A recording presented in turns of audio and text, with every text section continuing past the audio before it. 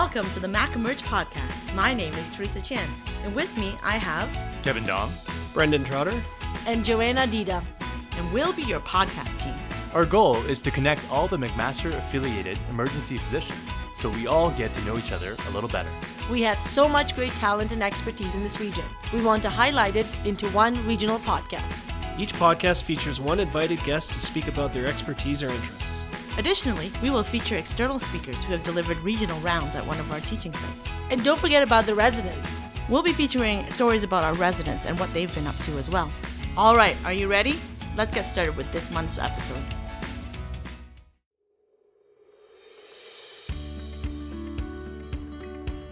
So I'm here to chat with Dr. Greg Rutledge, who some of us might have known as a program director of the CCFPEM program here at McMaster University. Some of us will have trained under him as our supervisors and preceptors. Some of us will have trained him.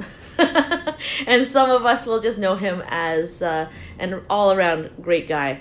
But I'm specifically here talking to him today because he's just assumed a new role as a leader in our local milieu. So Greg is now the officially a fish, right? You're a fish Hot now. off the press. The chief of the emergency department at St. Joseph's Healthcare Hamilton.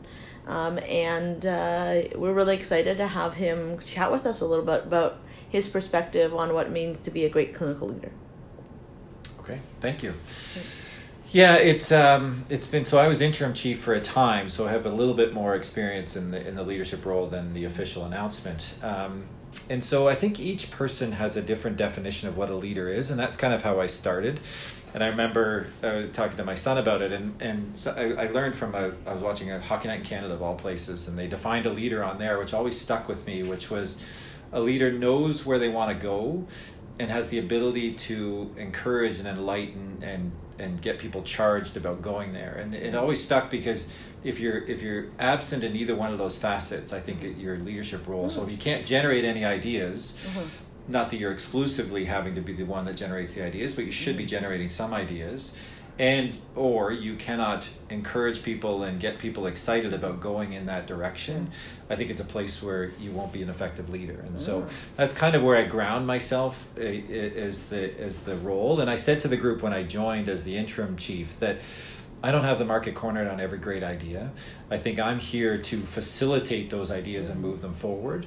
But I think you have to have some hubris to say a great idea can come from anyone. And if you shut down to any individual thought, you're going to miss a great opportunity. And that can be from a unit clerk, that can be from a nurse, that could be a nurse manager or your colleagues. And if you avoid those because of the source, you're going to miss out on some great ideas. Yeah, that's really awesome to hear, because I think that sometimes in medicine and in healthcare, there's a bit of a hierarchy, whether or not it's perceived or hidden or just obliquely there, right? There's the rank and file, there's, your clinical appointment, you have a chief, you have your academic appointment, you have your ranks of professor, associate, assistant. And so it's easy to just imposter syndrome into not speaking up. So I think that as a leader, what you're saying is invite people in so that they can just throw any idea at you. Absolutely. I think I'm a firm believer in the airline industry's approach to this, right? That the co-pilot has to be as comfortable speaking up if they're going in a place they shouldn't go. And I think we historically in medicine have not done a great job of that. I think we're becoming more insightful to that aspect of things. And so again, it's, I think, just not being that arrogant person to think that you've got it all figured out and sort of come with me sort of thing. I think you have to be open to many ideas. Yeah, the age of the Thanos dictator leader is probably sunsetting. Great. I wouldn't have known that reference 6 months ago, but my son got me into Avengers, so now I know. Yeah, I've been dropping a lot of Avengers analogies lately. But I try to be equitably nerdy across DC Comics and Marvel, played. And then also Star Wars, Star Trek, and Harry Potter, just to make sure all of our listeners are okay with our pop culture references. But yeah, I think that it really resonates with me, because I think that it's really awesome to have leaders that have that perspective. Now, it's great to have that perspective. Now, how do you make it happen? How do you get the shy new first year new staff, because you've got several of them right now, who may be, different gender, different ethnicity, different group that might not feel like they belong. They might feel like, oh, I trained somewhere else and I'm not, like able, empowered. How do you get them it's a great question. And everyone, any group spends so much time thinking about their hiring process and who they're going to hire and who they bring in. So you bring in these great individuals, and then you don't do exactly what you're suggesting, which is make them feel welcome, which is one thing, and making them feel welcome seems kind of soft, but really make them feel engaged and part of the group. And so some of it is just doing more than just word speak. So it's easy for me to sit in a meeting and say, I want to hear from everybody, and I'm open to any idea. But if you don't really follow through with that, people are going to quickly learn that you're not genuine. And so, surround yourself with really interesting people who have really great ideas, and then act on those ideas that come through. And so, and that's people who have been here for 20 years, and that's people who have been here for 20 months. And so when they come to me with an idea, having a closed loop to it, so that they don't just fire ideas against the fan and they shoot out everywhere but nothing ever happens. So instituting different communication skills, such as communication platforms like Slack, like WhatsApp, like the things that are out there, so that you can close the loop and say, we have one for nursing now. So the nurses will say, Greg, this isn't working. And I can grab hold of it and say, and circle back to them and be, hey, we worked on it. Here it is. We fixed it. Yeah. And so then they know that you're not just here. You're genuine. You actually agree with what you're saying, and it's not just the buzzword of the day that you're throwing out. Yeah. And same with physicians. I mean, we've have some great new hires here, and new physicians, I think, want to be comfortable clinically, and that's one of the best advice I ever got from one of my mentors, was be a really solid clinician first and then do everything else. And so some of them are thinking about doing that first, but they know that their time will come, and that they'll be as valued in their thought process outside of clinical work as a guy who's been here, a woman who's been here for 15 years. Yeah, that's great. And so when you look at the lay of the land going forward, what are some things that you think are on the horizon as a leader that we should all kind of pay attention to in healthcare? So I think the obvious ones that I'm sure most people talk about, we're a bit ahead of the curve here in the local area, not necessarily ahead of the curve provincially, but EMR is going to be a huge one for Emerge and leaders in Emerge and managing that. And I remember December 2017 like it was yesterday, and it was not a fun time, and my wife will say it was not a fun time, but it's a necessary time. And I think, I mean, you can't really rail against computers in 2019. It's hard to be on that island and say we don't need them. And it's been a great move for us, and a fantastic, and not necessarily with the EMR that we use, but having EMR in general is just a great thing. I think understanding the politics of today and how we fit into that. So we're just in a bit of a funny situation as you look at Ontario health teams, and how we can be effective in that, how we can leverage OTN and virtual visits, and how does that fit within Emerge, right? There's an obvious fit with internal medicine, there's an obvious fit with family medicine, but where do we fit within that? And one of the things I firmly believe in is that it's not enough for us to be reactive anymore. So you can't come in, put a cast on somebody, stitch somebody up, let them sober up, and then send them on their way. Sometimes we're the only point of care for some of these, for some patients, and so we have to be more proactive in our approach. And so leveraging EMR, leveraging OTN, leveraging our community consultations, and where do we fit within that is going to be huge as we move forward, because the patient volumes are not going to decrease. The stress around admissions and ALC is not going to decrease, and that's such a big nut to crack that sometimes we, I think, feel overwhelmed to do anything. And so we've got to fit within that niche and figure out a way of how we can leverage those things. We almost have to be part of a much bigger strat plan. That's all connected. You can think of us as a cog in the wheel, but just like if we don't have that cog, then sometimes things break down. So we have to be that stopgap. We have to be 100%. That safety net. People and are going to fall. If we don't, we'll be left out in the cold, right? So if we don't become part of that solution, we won't be at the right tables. And as being a relatively new specialty in the realm of specialties, I think we always fight that ability that we're new and not getting to the table and viewed as the Emerge, that this is this loud, dirty place that no one wants to visit, and that's fixing that within. I think certainly at Joe's, I can say it's one of the things I love about here is the administration really respects what we do, and we get to those tables, but but provincially and larger, we need to make sure that we're at that table, and to be at that table, you've got to come with some ideas. Yeah, for sure. I think we do have some neighbors to the south that have done some great innovations. I think also BC has done some really cool stuff. Agreed. So I think it's good to look across to different borders and share and get a sense of that, because I think, you're right. The virtual consult, like, what does that look like for Emerge, right? That's right. I would think that most people would rather tap an iPhone app and talk to me about whether or not, like, you know, they need antibiotics for their throat. And I have, like, there is evolving literature about people palpating on the lymph nodes. You take a look, and with the light, is actually looking at their tonsils, right? Cellulitis follow-ups, mental health follow-ups, to be able to have a quick conversation the next day to just firm up your discharge. I mean, there's, I'm not saying that this is where it's going, but those are some of the conversations we have to have, is where we fit. And you can think of the resource savings of that, of them not visiting the Emerge and of all of the churn that goes through from that. And so there's that's the part that excites me. I think budgetary constraints as we move forward. Every year, every hospital in the province is facing a shortfall that we've got to find savings, and I think the hospitals to date have done a really good job of not having it as best they can impact patient care, but I think they've cut the wedge as tight as they can, and now we're faced with really tough calls on where we save, and so they approach every institution and every department, every Emerge department, to find savings, and so most of that has to be done on resource allocation and using the Choosing Wisely campaign. Are we doing the right tests at the right time?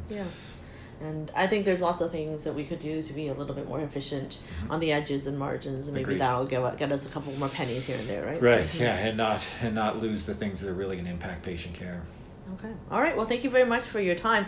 That's really exciting to see you already thinking about probably about 15 years in the future. So I don't know if it'll happen in your term, but it's good that you're thinking about it, because you can move other people along as you consult them and bring them along for the ride, because I'm sure there'll be someone up next that'll take your seat, and hopefully we'll continue to engage the new people as they come in. And that's the goal. I mean, you have to be looking at who your replacement is down the road. Someone in one of my mentors in undergrad said, anytime you take a job, start looking around for your replacement. You might not see them right away. That's right. But you need to know who you're looking for, so that when you see them, you latch on. You make sure they know that they're the guy or gal that is going to help you make the mark next. And mentor them. Yeah, for sure. All right. Thank you very much.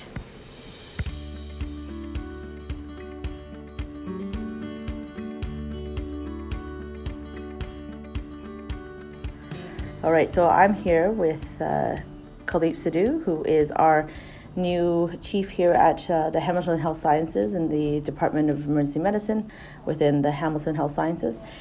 I just want to take some time to welcome him to the MacEmerge family, and I know that you previously were here and that you're coming back to us now, and so wanted to sit down and have a chat with you about perspective on leadership, because I think clinical leadership is something that we've seen in the Southern Ontario section. There's been a lot of changes. There's some exciting changes. And I think that you're one of those big change makers. So maybe we can have a quick chat. Great. Thank you for having me. And I feel excited about coming back, but at the same time, I feel like I never left. Mac is dear to my heart, where I started. And I welcome the opportunity to be back here and try to help out. Excellent. So tell me a little bit from your point of view, like, why did you get involved in clinical leadership? Because there are some people that definitely gravitate towards it, and some people might need a little nudging to kind of see it as a potential career path. And I thought, maybe could you reflect a little bit on your leadership journey and how you got to where you are? I never meant to, be a clinical leader. I never meant to be even admin-based, but I loved medicine. I loved looking after people, and I loved the clinical work. And I think that if you want to improve the clinical work and you want to improve the lives of your patients, I think that's when you gravitate towards any opportunity that you can have to make things better for your patients. And I think that's where that first committee ask and becoming involved in that. And then from that, you become, asked quite a bit, and then you're asked to take on a leadership role and you hadn't even thought of ever becoming a leader, but a strong clinician that's advocating for their patients is a leader. Yeah, that's a really good perspective. Like that, everyone can lead. It doesn't matter if you have a title or not. I think with a fairly young physician group, I think that we're seeing with most places hiring up and having more growth in their kind of junior sector. I think that's a really inspiring message to put together, is that if you care about something and you want to advocate for it, you're probably leading, you don't even know it.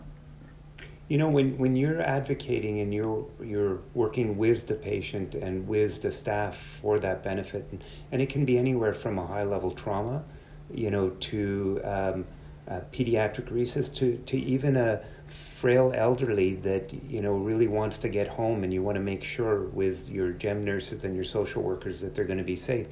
You know, you're advocating and you're leading, and people see that.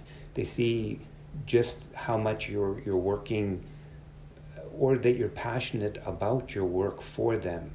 And I think that's what we do as clinicians. We serve people. We help people. And in terms of making the work meaningful and engaging people, I think when people see that you're very passionate and compassionate about the work that you do, that's how you engage people. You model it, you live it, and then you put in, you know, structures where people are able to do it. So putting in such of the supports as GEM and social work and CCAC and. It's that moment that you have, the eureka moment you have at the bedside. Sometimes is the moment that you then think, how could I make the system better? And I think that those are the moments where I think we all have to find it in ourselves to stand up a little bit and lead a little bit, because maybe someone else hasn't seen that, or they're too busy taking care of other moving parts. And that innovation really needs that leadership and that spark, right? That innovation that you have can really come from the bedside. You know, everyone gets up in the morning and goes into work, or gets up in the evening and goes into work, which is probably more appropriate for Emerge. And, you know, you go in with the thought that you want to do good medicine, you want to do good things for people, you want to, you know, do meaningful work.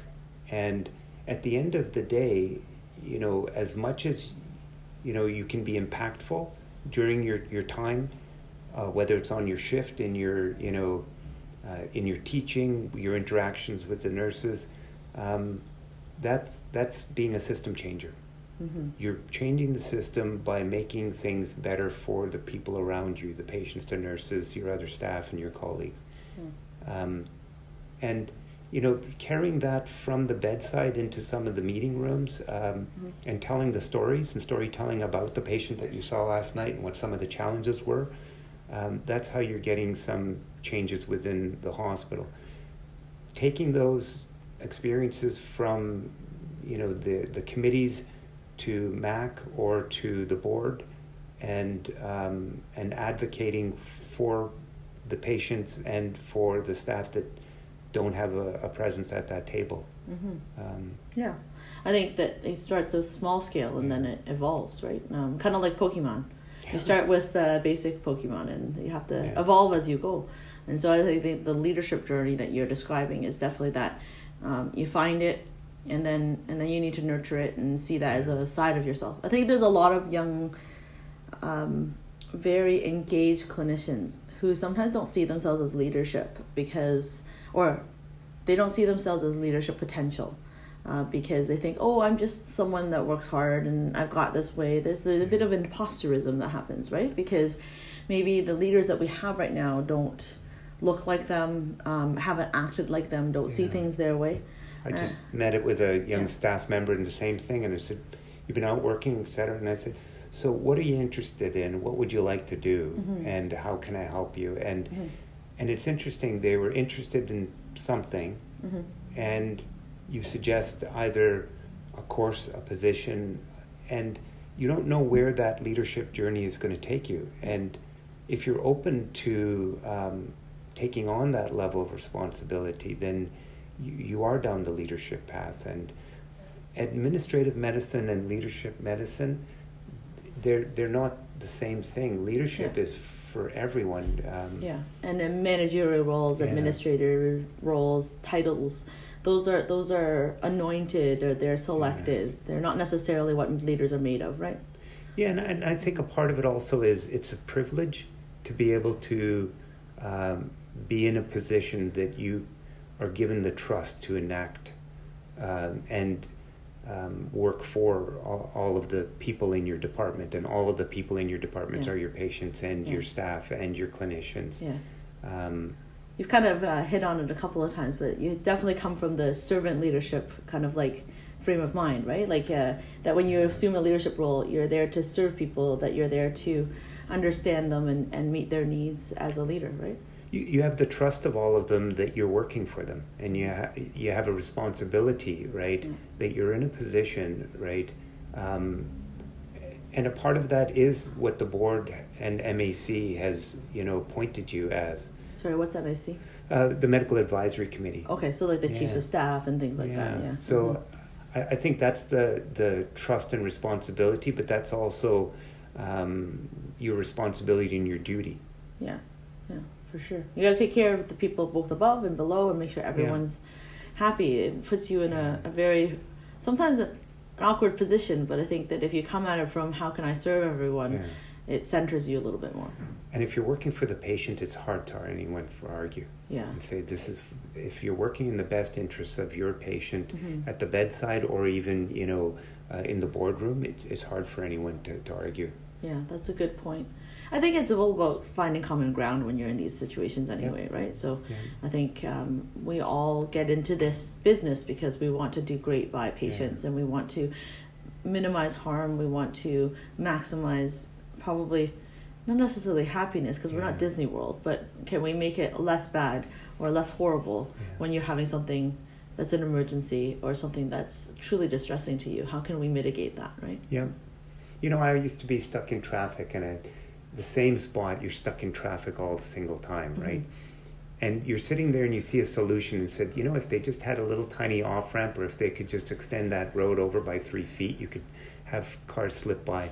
And I always used to think, whose responsibility is it, right, to fix this? Yeah. And I thought, it's all of our responsibility. Why did I never send in that one suggestion? Yeah. Right? Yeah. Find the City Hall webpage and write them a great email, because maybe someone hasn't experienced it from your point of view. And I think that's where an engagement of all our nurses, all our docs, all across our region, right? Whether you live in and work in Oakville or Brampton or Niagara or here in Hamilton, I think if we can get everyone to rise up and lead just that little bit, then our whole system rises. Yeah. And I think the whole idea of hospital boards and MACs directing, medical advisory committees directing the direction of the hospital, I think that's all changing too. And I think it's getting to be a bit more distributive, and I think it's getting to be more interprofessional. And I think that's a good thing. Yeah. And I think having patients and patient advisors also on many of these committees. And so it's actually not the providers that are designing the systems and designing the care services, right? Yeah. It's patients actually saying, this is what we need, this is what we want, this is how you can help us. So so I think healthcare leadership is changing, and I think that's a good thing. Yeah. Oh, that's great. That's exciting. Well, thank you very much for spending some time with me to talk about your leadership approach and philosophy, and I think we'll hopefully cycle back to you another time to have some more conversations. Thank you for the opportunity, and I really look forward to the ability and the chance to try to do good things, and that's why I said I'm trying to help. Excellent, cool. Well, thanks so much for helping us out on McEmerge Podcast. Thank you.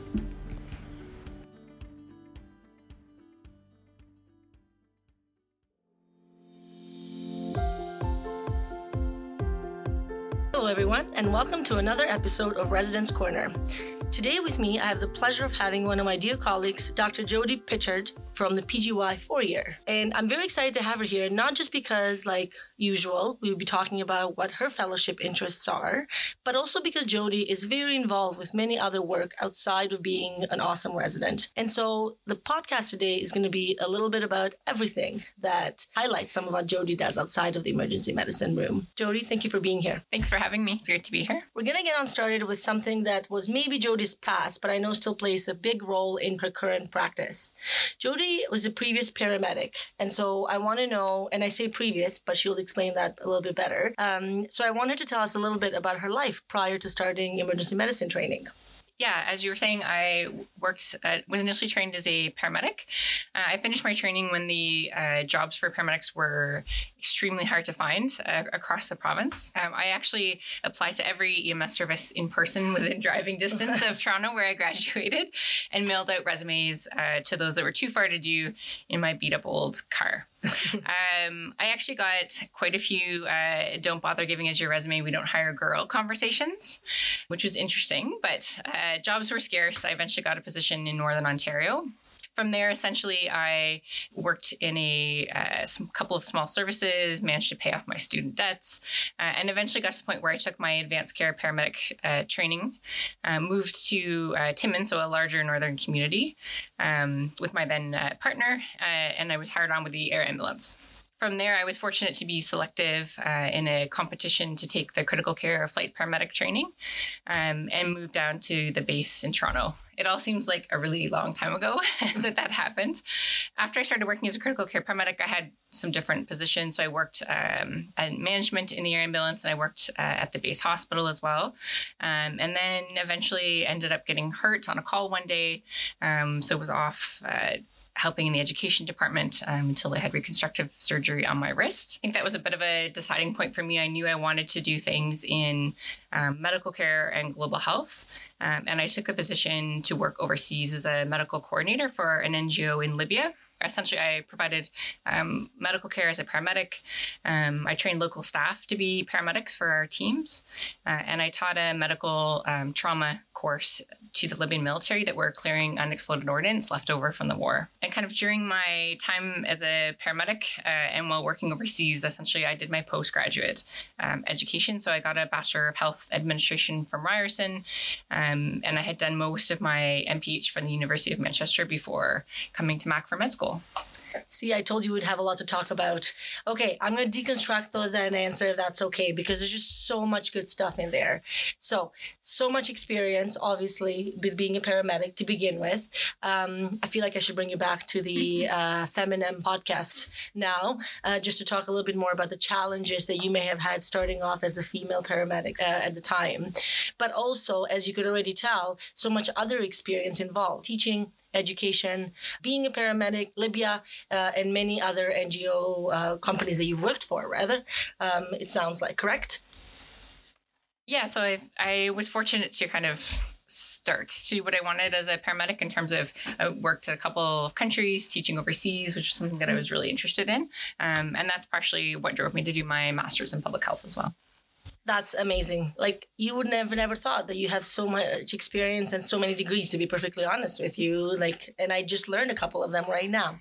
Now, you told us a little bit about working in Libya and about working with NGOs, but also it seems like your initial interest with global health. And for those of you that don't know, Jody's now doing her fellowship in global health. So her subspecialty year training will be in global health at Queen's.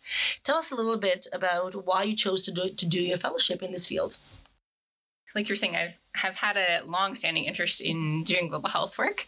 I did my master's of public health at the University of Manchester with a global health focus in it. And that was with a view to being able to help out more in research in global health, as well as teaching in under-resourced areas. After I got into medical school, I really didn't do too much traveling in global health. Like all of us, so that's okay. But as a resident, I did have an opportunity to go back to doing some global health work. And one of my focuses has been in helping with training for the newly developed emergency medicine residency program in Laos. And I think for me, like, my interest in global emergency medicine fellowship is just a way for me to round out my experiences that I've had in global health work and to get more skills needed to partner with international programs and universities to help them assess, design, and implement programs within the local context. Awesome. And signposts, we're going to get back to talking more about Laos, just so you know, because that's definitely something that I think everyone should know about. Just a little bit more about the year, given that the podcast is focused towards, future interested residents or medical students in this field. What does the year specifically entail, and where is it currently offered? So you're doing it in Queens, but is it only offered in Queens in Canada or other places? Yeah, so Queens is the first Canadian emergency medicine program to have a global health fellowship. They're very common in the States, but I'm excited to be joining the Queens program as the second fellow. So, gotcha. Very exciting. Groundbreaking, probably, and we'll find out more about the year later on, probably. Now, I know you told us a little bit about Libya and your work there, as well as Laos in terms of global health work that you've done there and development of the residency program there. But how did your interest first start into global health? Was it through the NGOs? Was it through a particular experience? Was there one interaction that you remember, or was all of it that, sparked your interest? Yeah, I think probably my interest in health comes from a multitude of things. Certainly, when I worked in Northern Ontario as a flight paramedic up there, I saw a lot of the social determinants of health issues that we see in the big cities down south as well. And that is certainly one of the things that sparked my interest. I've also always had, a love of travel and, trying new things and seeing different places. So I think the two things combine well. Right, totally. As far as I know from our previous talks together, you have worked overseas in other places, not just Libya and Laos, correct?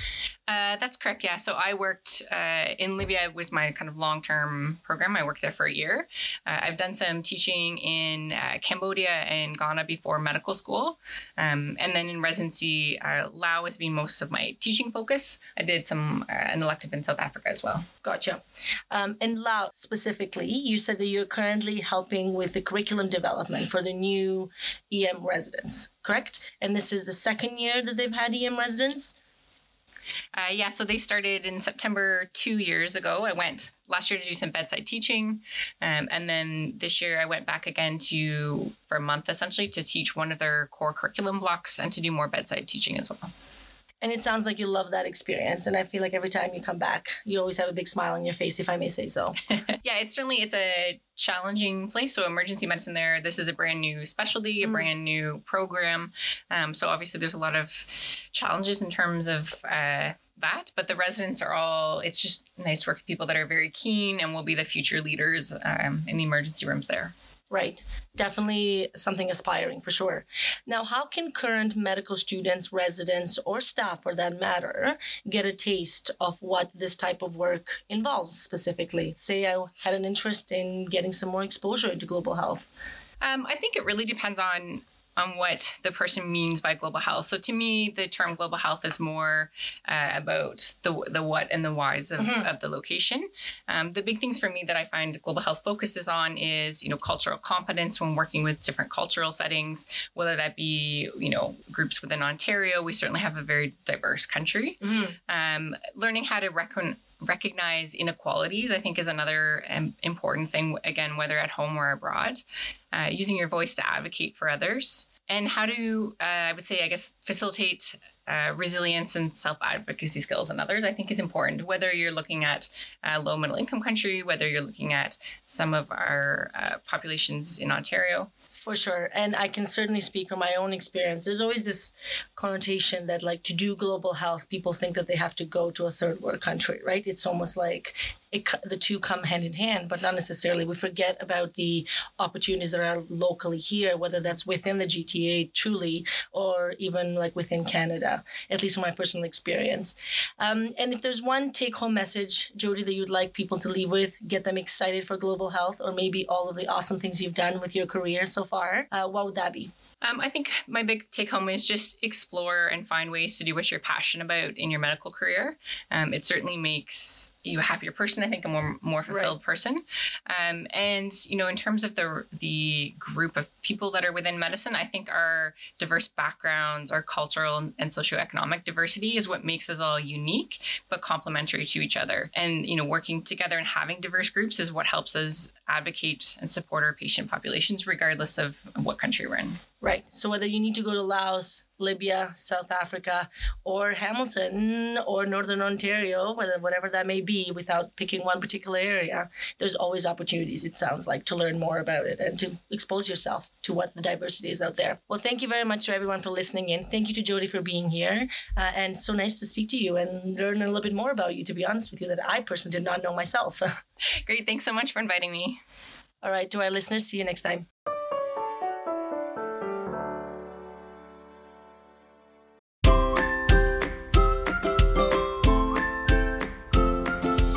Are you tired of boring teaching?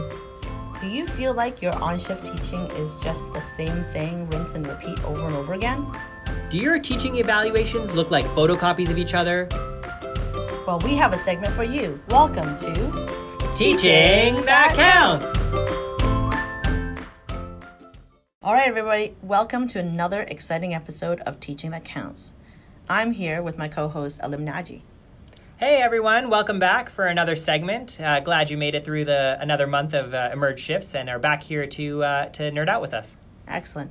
And we have a very interesting topic today, which I think was revolutionary for me when I was transitioning from junior to senior resident. And so this is totally applicable to anyone who's teaching. Whether it's you're teaching at home to your kids or you're teaching at home to your spouse, which you're not supposed to do, but you do anyway sometimes, or that you're teaching in the emergency department, because sometimes there are teachable moments that we just let fly by and we thought we were teaching, but the other person just thought we were talking to them, right? I'm sure you have that I have that with my partner all the time. And we're just crossing paths and we just cross purposes, right? So sure. I would imagine that with any interpersonal relationship, there's like bound to be the situation. And as teachers, we all want to make sure that our learners really just absorb the moment, right? When you are going out of your way to actually give them some feedback or some teaching pearls, we want to like just put a big signpost up of fireworks and ta-da, teaching, right? You won't do it that way, right? Like, how would you suggest that we go about this? I think you have to look for these moments, and I totally agree. In my first year as staff, I was missing them, and I wasn't recognizing where there was that real pearl that a learner could take away. And so now I think about it like a disturbance in the force.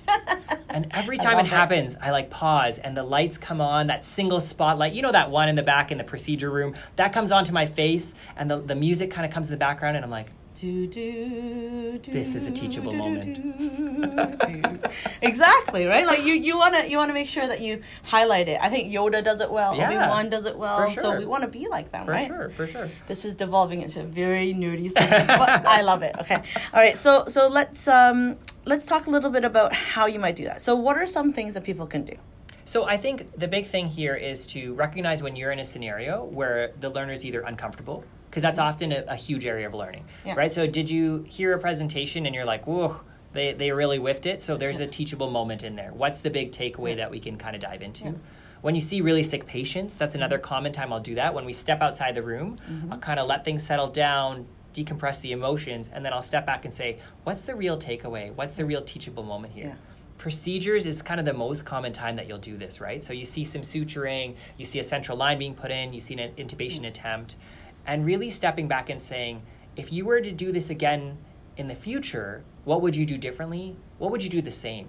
So those moments are key, and we have so much evidence that if you continually do the same activity, so you're Austin Matthews and you're working on your shot, and no one ever gives you feedback, you're never going to get better. And so that's why we have this whole apprenticeship model. So these teachable moments are crucial to learning. Yeah, so as a pearl to all of those who are interested in education stuff, that would be the difference between practice and deliberate practice. For sure. So the idea would be that you don't just want to rinse and repeat. You want to get feedback from your mom about whether or not you separated the colors well, right? Like, wait, you're supposed to separate colors? What? Yeah, exactly.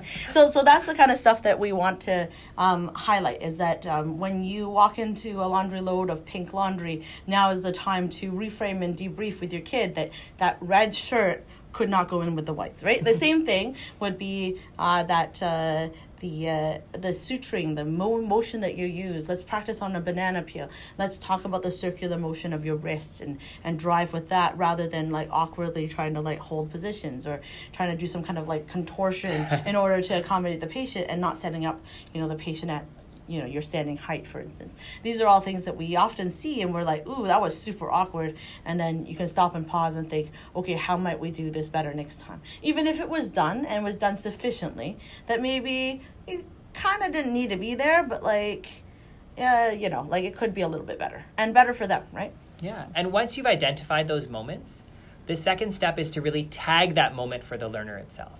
So making sure that they identify that you're about to enter a teaching moment. Yes. And this is huge because I can't recall how many times I'd ask residents how our shifts went at the end of the day, and they'd be like, well, you could do more teaching. I'm like, we just talked for like 20 minutes about this case, right? And so if you're not road mapping to the learners that this is a moment where you're going to be teaching, sometimes that gets missed.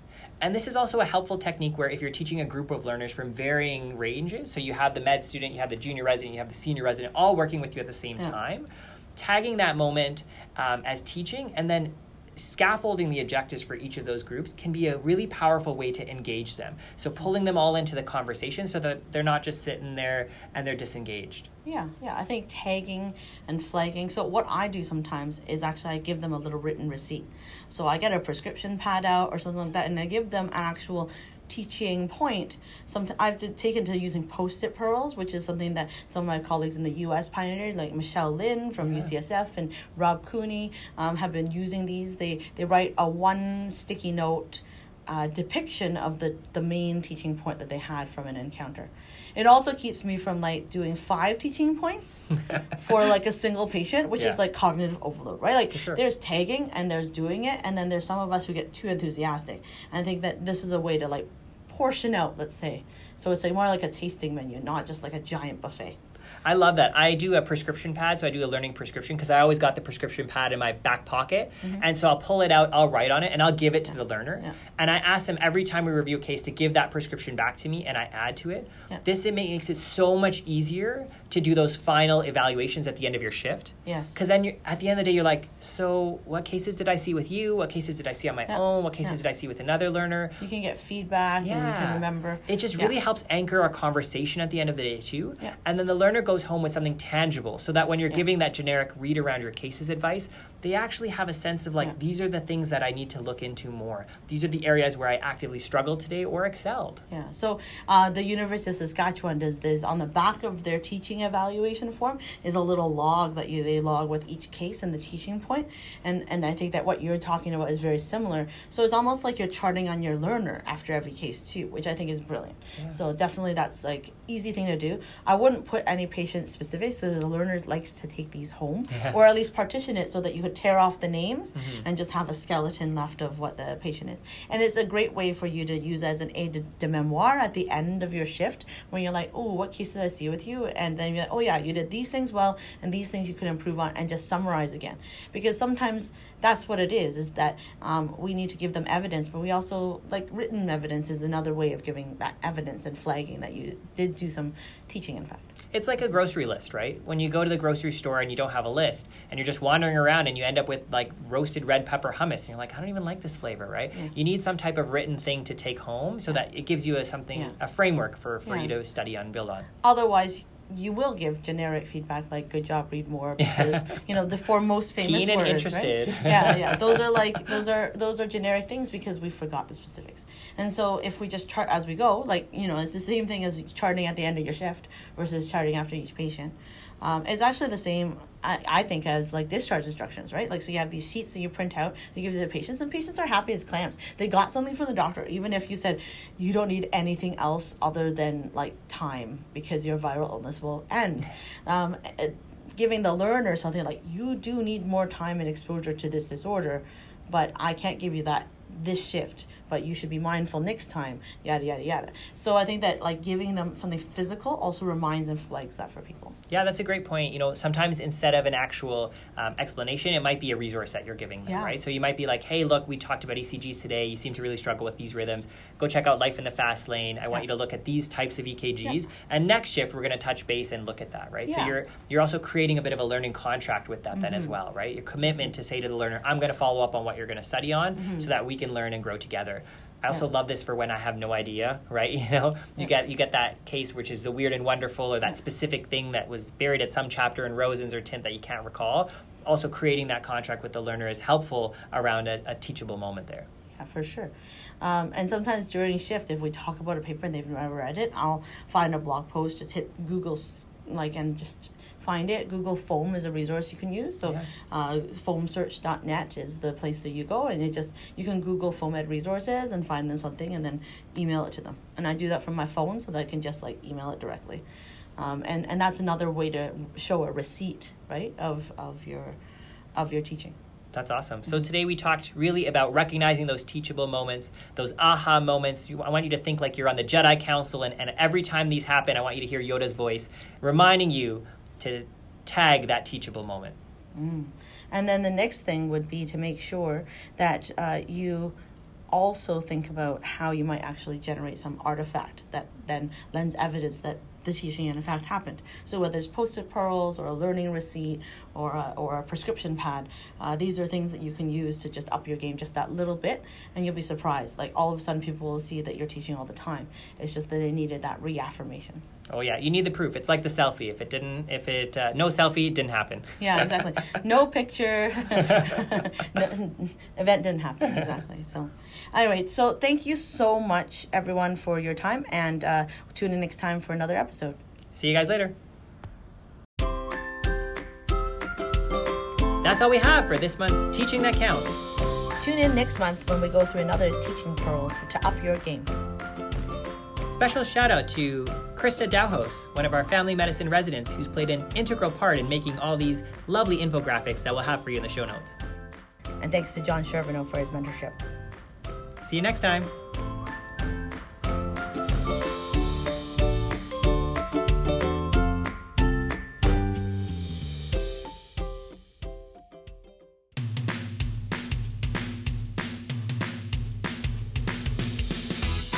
Thank you for tuning in to this episode of the MacEmerge podcast. We hope that this brings you new information and helps you up your game so you can deliver better patient care to our region.